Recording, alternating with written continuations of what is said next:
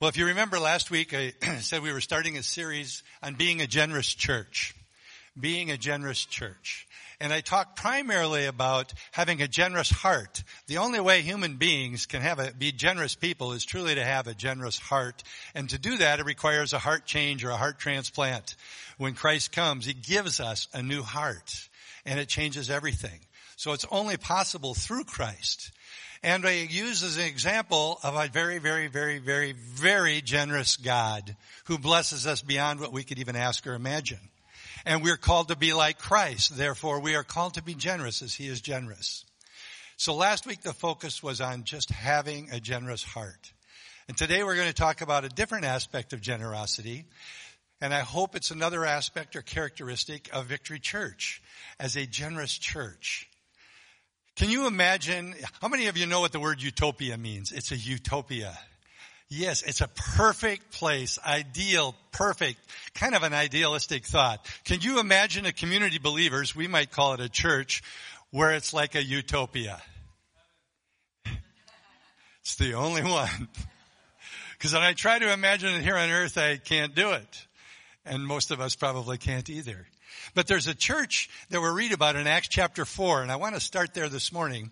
And I want to read just kind of overview of what it says about this church or this group of believers, a community of believers. It describes them in some amazing ways. It starts out by saying they were all of one soul and one heart. They gathered together, one soul, one heart. There was a unity. They were focused on, they had a similar purpose, similar desires. There was an important one thing in all of them. What a church, what a community of believers. And then it goes on and says that nobody claimed anything belonging to them was their own. It was to benefit the whole community. Can you imagine that kind of church, that kind of community? They considered everything common property. They were receiving powerful, God-inspired preaching on the resurrection of Jesus. And then it says abundant grace was upon them all. Abundant grace upon every one of them, all of them. And therefore there was no people with need, because if there was a needy person, it says that they brought their houses or their land and they sold them and they gave it to the apostles or the leaders of that community of believers. And they used this picture of laying it at their feet, but giving it to them and saying, hey, wherever there's a need, let there be no need. Be generous. Be a generous people. There was unrestrained kindness and generosity. Now, wouldn't it be great to be a part of that church? Wouldn't it be great for Victory to be that kind of church? And I would tell you in a very humble way, I believe in a lot of ways we're there in good measure. But there's always room to improve. And sometimes we need to be reminded of different areas, because most of the time when a preacher is going to preach about generosity, you hear the word and right away you think that's a code word for money. He's going to be talking about money. Here we go again. Well, obviously, finances and money is an easy way to measure some sort of generosity. But you know what? You can be really giving in the area of money and not be a very generous person. We mentioned last week, it says to be a cheerful giver. And whatever you give, be a cheerful giver. Heart issue. That would mean that you can be a non-cheerful giver, obviously. But I'm not here to talk about money at all today. The title of the message is, It's Better to Be a Barnabas. Barnabas is one of those guys that we are introduced to in this same section of Scripture in Acts chapter 4. We read about him in verse 36 of Acts chapter 4. It talks about this guy named Joseph. He's a Levite, and his name is Joseph. Now, how many of us would have known that Barnabas' real name was Joseph? Barnabas became more or less a nickname. It says he was there as part of this community of believers, and it says he had a tract of land. And he went and sold that land, and he, like others had done, brought it to the leaders, the apostles, the disciples, and said, here, wherever there's a need, give it. But they didn't give him a nickname related to his generosity of giving away his property. They gave him a nickname, Barnabas. And it says right in there that it means son of encouragement. All that Barnabas gave away in his generosity of his property wasn't what he got famous for. It's really not what we probably remember him for. His name Barnabas means son of encouragement. And when he gave away that land, you know, it's one thing to just say, hey, I gave away land, but you got to realize a person giving away their land is giving away their livelihood. They're giving away their income. They're giving away every crop that land may have produced forever. They're giving away part of the family inheritance. But yet he wasn't noted for that. He was noted for his kindness, his goodness, and his encouragement. That's what defined him, not what he gave away. Today in our world, it's most easy to track finances, the impact of finances. Matter of fact, if somebody mentions this large sum of money, or somebody says to a church and the leadership of the church or the pastor, you know, here's a big wad of money, the first thing you might start thinking about is, wow, they're generous. And we start thinking about what we can do with all that money. What we could do with all that finances, all the things we could accomplish. But that's not what the focus was here. He became more famous for what he did in his attitude and his character of being kind and encouraging. That's what marked him as being generous. When we look at the money thing, we underestimate, if we give it a thought at all, the value and the power of words. Especially those words of encouragement, words of kindness, words of hope. Barnabas left a legacy because of his encouragement. I think you could go so far as to say he actually changed the history of the Christian church because of his encouragement and kindness. And I want to share a few scriptures about Barnabas in Scripture. They're not necessarily going to all be up there. Maybe none of them are up there. I don't even remember. But there's not a lot said about him. But what is said are amazing things that show you a picture into who he was. In Acts chapter 9, verse 27, he steps up. Paul has had an experience. Saul has had an experience on that Damascus road. His life has been changed by God. And eventually he wants to go back to Jerusalem. But he goes to Jerusalem and the disciples want nothing to do with this guy. He's a pariah. Why? Because they knew who he had been and what he had done. And there was no way the disciples would accept him into their group until Barnabas steps up. Barnabas comes to the disciples and the leaders of the Jerusalem church, and he says, hey, this is Paul now. He's not just Saul anymore. He's Paul. He's a changed man. He's the real deal. He's been preaching Jesus Christ, crucified and resurrected. He's the one that comes to the aid of this man called Paul that we look as a giant in our faith. In Acts chapter 11, they hear about a church in Antioch in Syria, north of Jerusalem. The church in Jerusalem hears about this church, and they decide we should send somebody up there. Guess who they chose to send? They send Barnabas. And what does it say in verses 23 and 24? He went to Antioch where he encouraged the church. And it says he was a good man, full of faith and the Holy Spirit. And then it adds these words, and considerable numbers were added to the church daily. He came to encourage the church. And his character and what we hear about him in the Bible is, man, that guy is a good man. He is filled with the Holy Spirit and he's filled with faith. And it's like a magnet drawing people to Jesus through Barnabas. In Acts chapter 11, as the church in Antioch is growing, things are changing. He realizes, we need more. We need more help. So he takes it upon himself and he travels to Tarsus. And if you remember in the Bible, Saul of Tarsus Paul. He travels to Tarsus to go get Paul and bring him back. This time he's not introducing him to the Jewish leaders. Now he's introducing them to the Gentiles. And he brings them there, and he stays there a whole year teaching, and the church continues to grow. And it's interesting, in Antioch, which became known as a church that's sent out, when we read of Paul's missionary journeys, they're the church. They would have been his home church, his sending church. But it's interesting, before they go on that first missionary journey, a group of people are together, and they're praying. And it says the Holy Spirit spoke to them.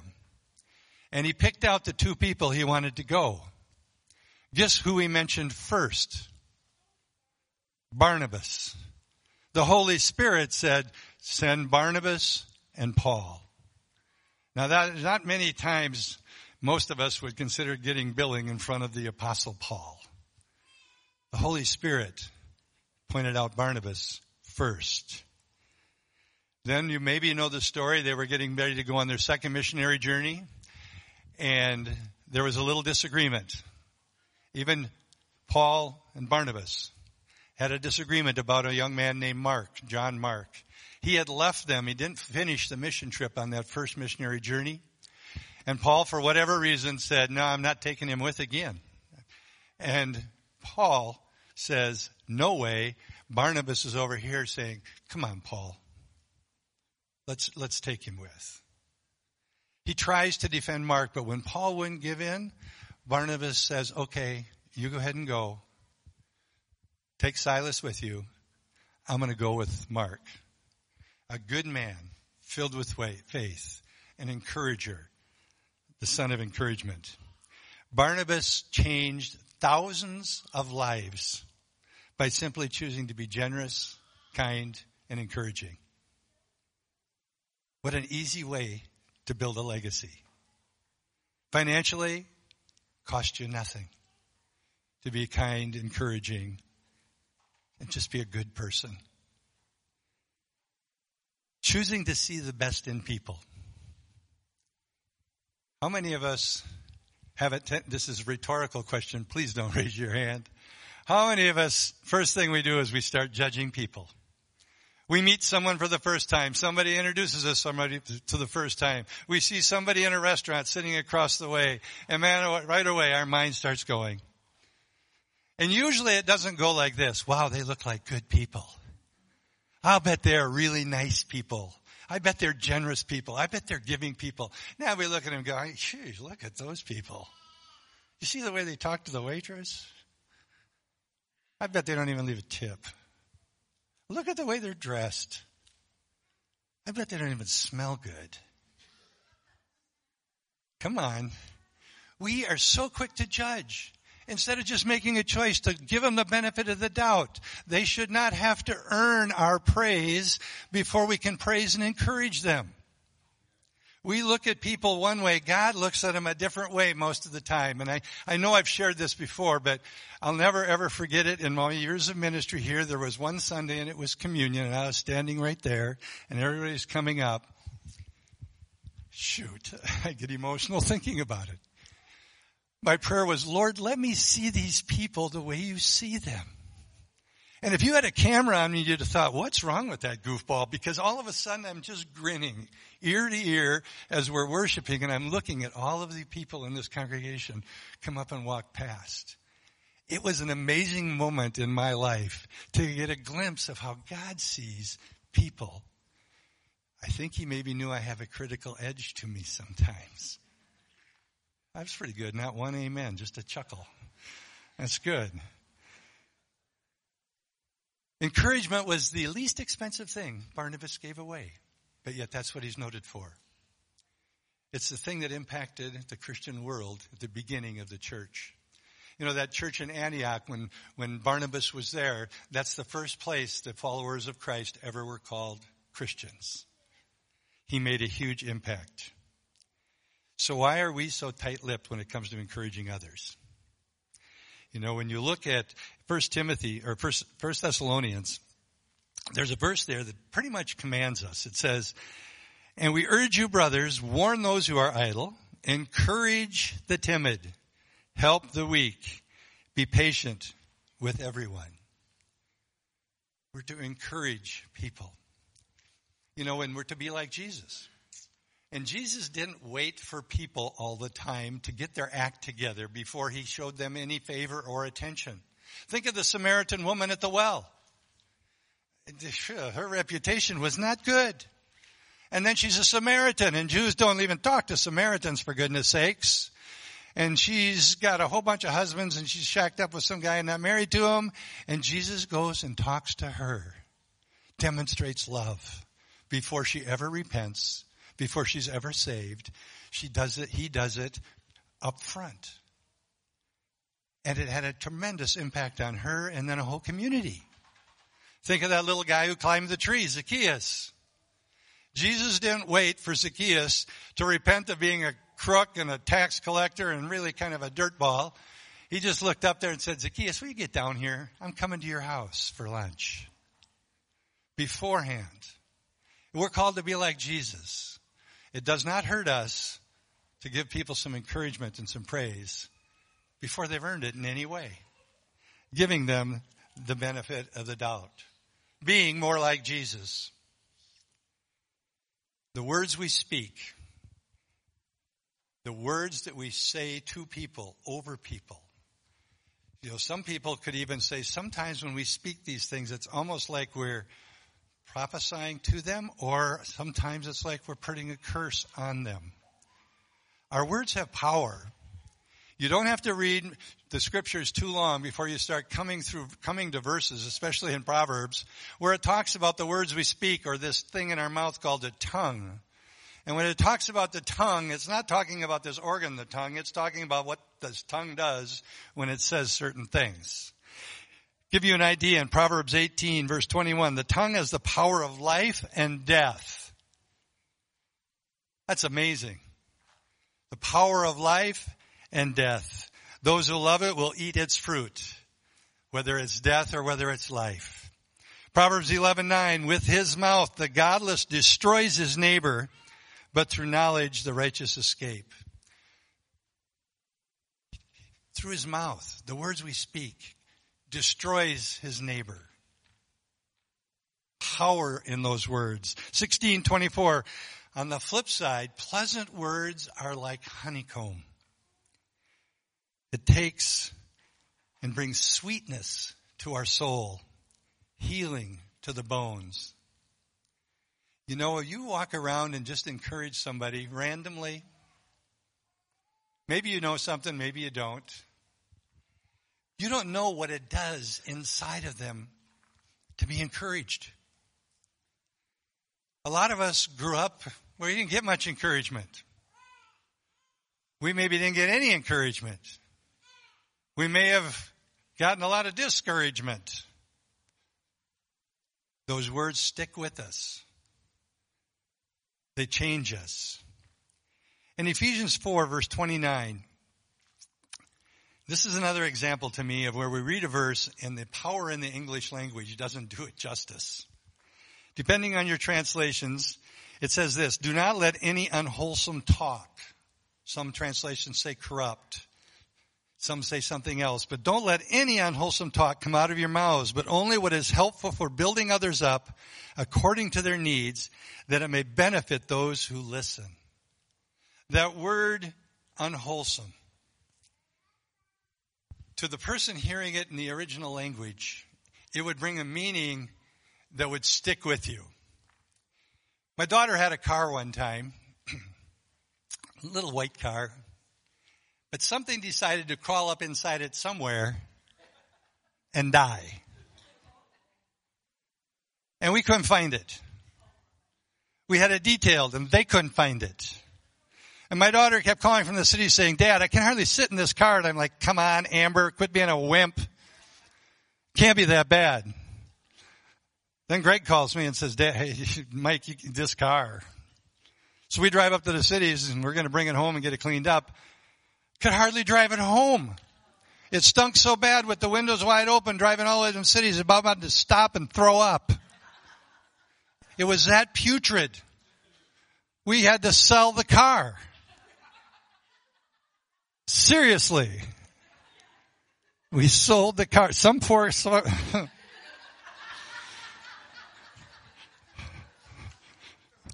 We encouraged them. They didn't have a car. This word in the original meaning, here's some of the things it means, and it's used in some different ways in the scripture, but the primary meaning's decayed, rotten, and it's applied to putrid vegetables or animal substances. Another way it's applied is to a tree that is absolutely useless and bears no fruit. Third way, in a moral sense, anything that's obscene, anything that's offensive, anything that tends to corrupt others. When that word, saphros, in the Greek was spoken here, this is the kind of thing it was. This thing, don't speak those words because they're going to stick with you. They're hard to get rid of. They do a lot of damage if they're negative words. Don't speak unwholesome words. Parents, man, we got to be careful with our kids.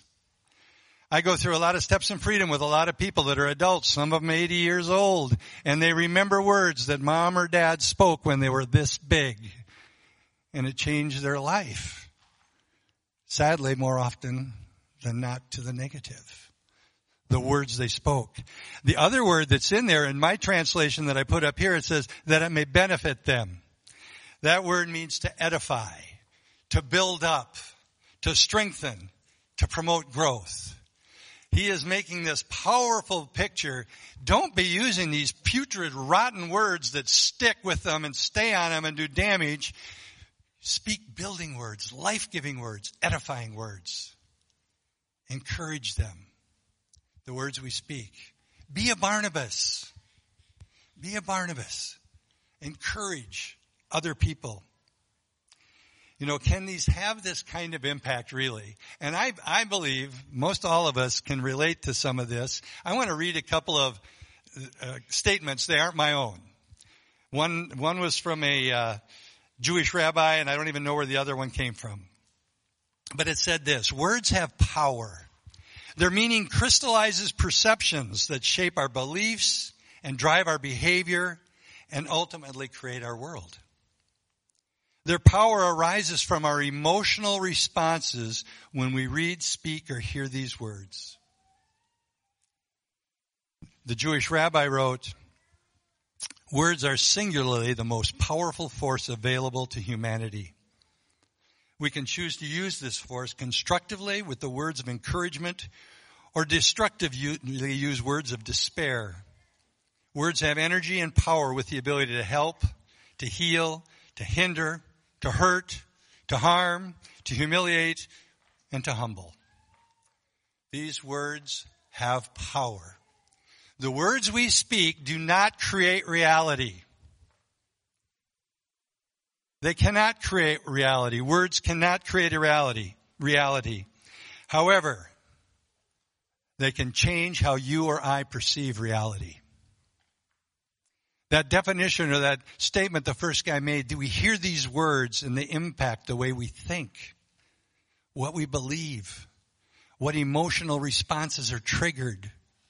And we carry that garbage with us until we understand truth. And those lies no longer impact us. We get set free of those lies. I know there's people in here that are no different from me, that we grew up and we heard things like, you're never going to amount to anything. How can you be so stupid? What is wrong with you? Can't you do anything right? You're so ugly. You're so We've all heard words like that. Do they have an impact or don't they? What do we do with those kinds of words? We believe lies instead of the truth. That's the problem. The reality isn't reality. It's how we're perceiving it. We need to get in our heart what we sang about. What is reality? What is truth according to the Word of God? Who are you? What is your identity? What is your position in life? I am a child of God seated with Christ in heavenly places. That's who we are.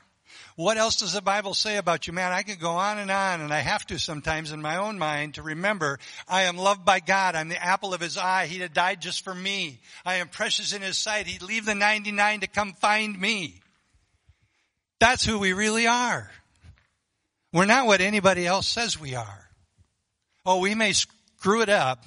We may do dumb things, and there are circumstances when that happens, but that's not who we are, and it's not what we are. We got to remember who we are. We had to rely on truth. And we need to be always cautious that we are not the ones speaking those words that are destructive, that are putrid.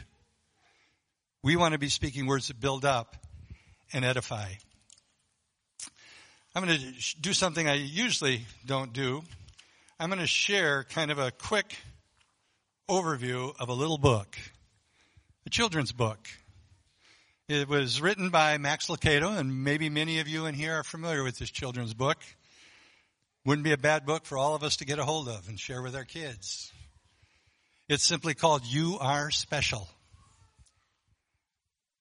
Take a few minutes. I think it will drive home the point in such a simple way. There was a little village called Wemmick, and in this village was a woodcarver named Eli. And everybody in that village was carved and made by Eli. They all lived in this little village of Wemmick, and they all did the same thing every day. All day long, every day, they did the same thing. They went around looking at other people and sticking stickers on one another. They all had a box of gold stickers, and they all had a box of gray dot stickers. And if they would walk around and see someone who was pretty, the paint was nice and shiny, their wood wasn't chipped, they'd give them a gold star. Now, if I walked around and my wood was chipped, my paint was dull, I'd get a gray dot.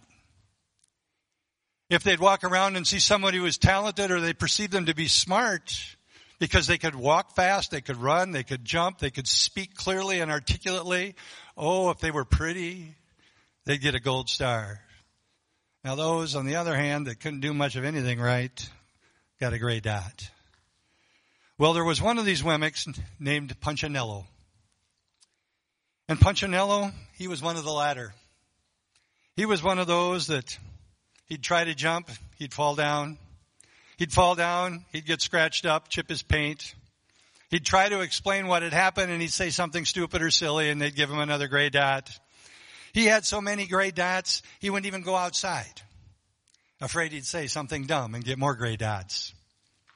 He had so many gray dots on him that some people just came up and gave him a gray dot just because they knew he deserved another one. And when he would get up enough courage, he'd go outside. He'd go find a bunch of other Wemmicks with a bunch of gray dots, because that'd make him feel better for a little while. The people would say, he deserves them. Give him more dots. And he would say, I'm not a good person. I'm not a good wooden Wemmick. One day he met a Wemmick whose name was Lucia. And Lucia was different than everyone else. She didn't have any stickers. She didn't have any gold stickers. She didn't have any gray dot stickers. She had no stickers at all. The stickers wouldn't stick to her. They'd come and try to put a sticker on it, and it'd just fall to the ground. No stars, no gray dots. Punchinello thought, that's the way I want to be. I don't want any dots. I don't want any stickers. So he said to Lucia, how do you do that? How come they don't stick to you? And she says this, every single day. It's easy. I just go visit Eli, the woodcarver. Why? He says, go see for yourself. Will you even want to see me? So timidly he goes to the woodcarver's shop. He opens the door and walks in, and everything is so large it scares him. Everything's so big.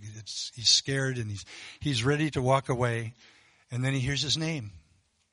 Eli says to him, Punchinello, how good it is to see you here. You know my name? Of course I do. I made you. It looks like you've been given some pretty bad marks. Punchinello started to get defensive, and he says, I didn't mean to. I tried really, really hard. And Eli says, Punchinello, you don't have to make excuses to me. You don't need to defend yourself to me. I don't care what the other Wemmicks think of you. You don't? No, and you shouldn't either. Who are they to give you stars and dots? They're Wemmicks, just like you. What they think doesn't matter, Punchinello. All that matters is what I think, and I think you are pretty special. Punchinello laughs to himself and says, pretty special? That can't be me. I can't walk fast. I can't jump. My paint is peeling. Why would I matter to you? Because you're mine, says Eli. You're mine. That's why you matter to me. No one had ever looked at Punchinello that way. He didn't know what to say. He said, every day I had been hoping you'd come to see me, Punchinello. I came because of Lucia. She had no stickers on her.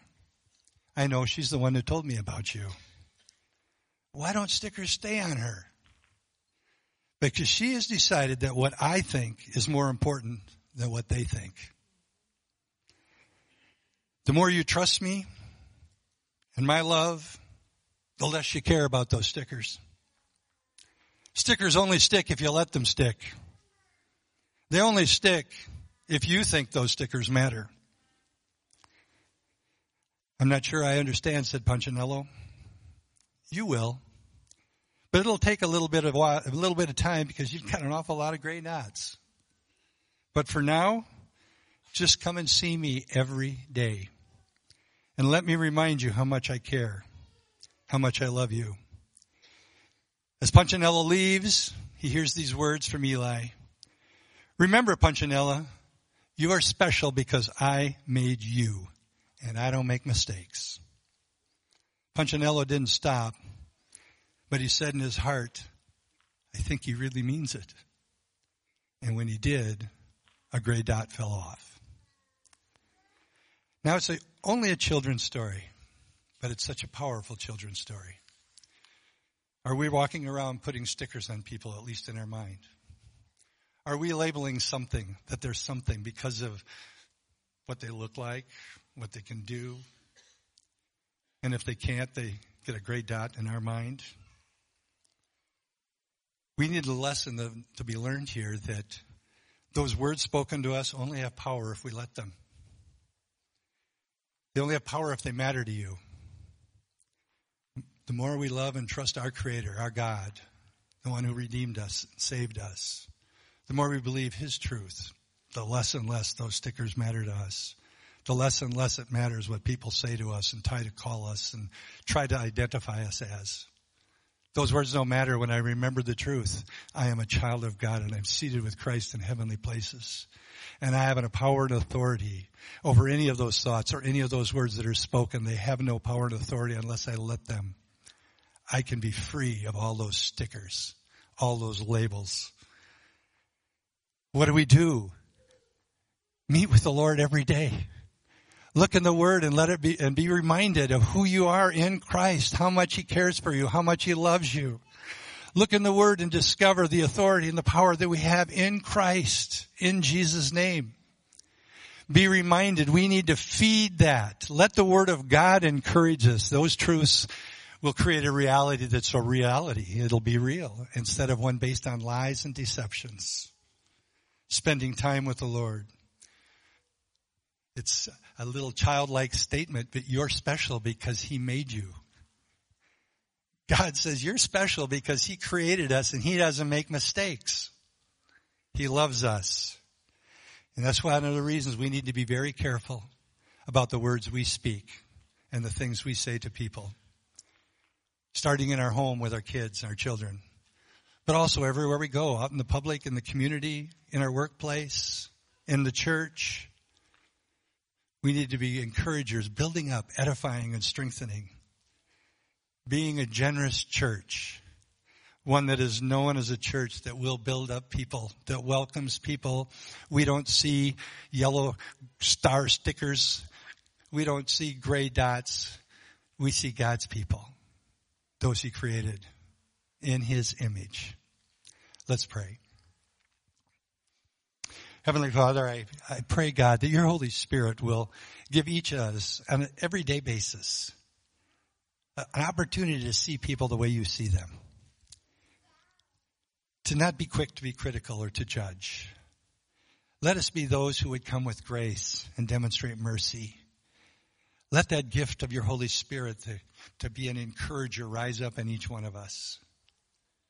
That we would be able to build up, strengthen, cause people to grow, that they may become all that you intend them to be. Forgive us when we're one of those that sticks gray dots on people. We're quick to judge, slow to show grace and mercy. Help us by your Holy Spirit to become more like you,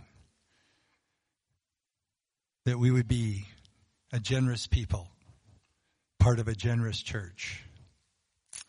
And Lord, this morning I pray for those that might be here that really can't hardly relate to knowing the kind of love that I'm talking about.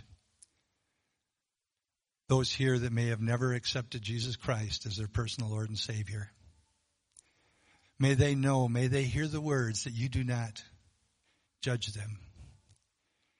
You came to save them like you saved us. You rescued us. Doesn't matter who we are, what we've done, what our past looks like. God, you want to put in us a new heart that we might be born again by your Spirit, by accepting Jesus Christ as our personal Lord and Savior, repenting of our sins and surrendering ourselves to you. Lord, I pray that anybody today that hears that will make this the day that they get that new heart. Acknowledge the need for Jesus. Someone to die in their place.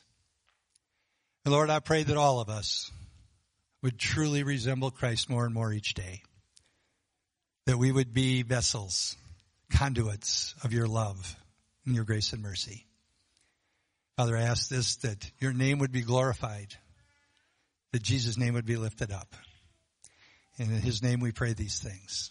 Amen.